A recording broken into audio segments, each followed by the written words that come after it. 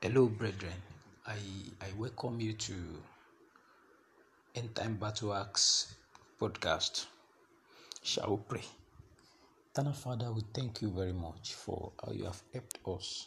As we check your word, we ask that you will speak to us, that your life will transform our life in the name of Jesus. Thank you, Father. In Jesus' name we pray. Now let's check the book of Luke chapter 10, verse 2 and 3. Then he said to them, the harvest truly is great, but the laborers are few. Therefore pray the Lord of the harvest to send out laborers into his harvest. Go your way. Behold, I send you out as lambs among wolves. Brethren, this is an instruction from our Lord Jesus to the disciples. The Bible says he sent them where he also actually want to go. And he asked them to go. And there is a reason why he actually sent them. The first reason is that the harvest is ripe, but the laborers are very few. Remember, when Jesus said laborers are few, that does not mean there are not many workers, because there are difference between workers and laborers. He said the laborers are few, but the harvest is very ripe. Now, I felt the way the disciples were feeling, that Lord, we are happy to be counted worthy to be used as a vessel, as a laborer, that you can even acknowledge our life to be laborers. Lord Jesus, for this reason we can go. We can even go extra mile, as long as you have actually attested to our life that indeed we are laborers. But another way, I'm looking at another side of it, that Jesus was saying that, see, even though I've seen few of you as a laborer, but the harvest that has ripe is actually great. He said, pray that the Lord of the harvest will send more laborers. Brethren, are you actually a laborer? Are you actually laboring into the kingdom of God? Can God really attest to your life that you are actually on his side?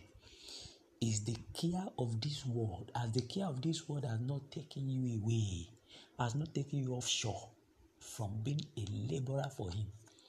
Have you not forgotten the major purpose why you are actually being saved? The Bible says he called them to himself first before he sent them out. Remember, Christ has saved you.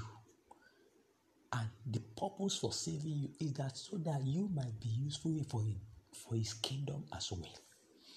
Now, Jesus actually now raised a very crucial matter. He said, I am sending you out as a lambs among wolves. In other words, you are weaponless. You are fragile. You are vulnerable. The way I'm sending you out like a vulnerable instrument, but very powerful. Vulnerable but powerful.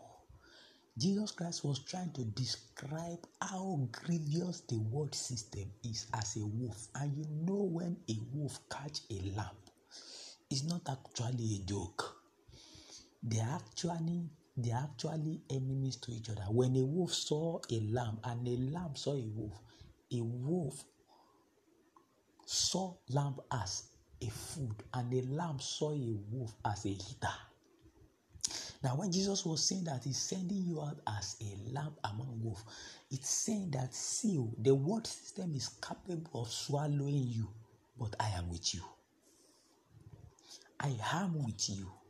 Because if you did not walk in this world like a lamb, like a gentle wolf, you cannot actually win souls for the Lord. If you behave like a wolf, that means you are in the same category with the world system.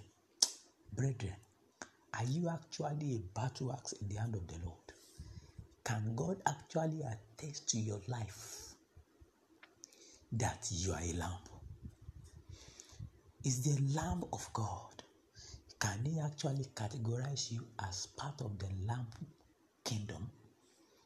Are you not actually not pretending in the church, behaving like a lamb, yet you are a wolf in the category of the world system character? I beg you today that you should retrace your step, because He actually saved you, translate you from the kingdom of darkness in order for you also to do something to His kingdom. May the Lord open your eyes to this truth in the name of Jesus. Shall we pray? Father, we thank you for this period. We ask that you help us to realize and recognize who we are in you in the name of Jesus. Thank you, Father. In Jesus' name we pray.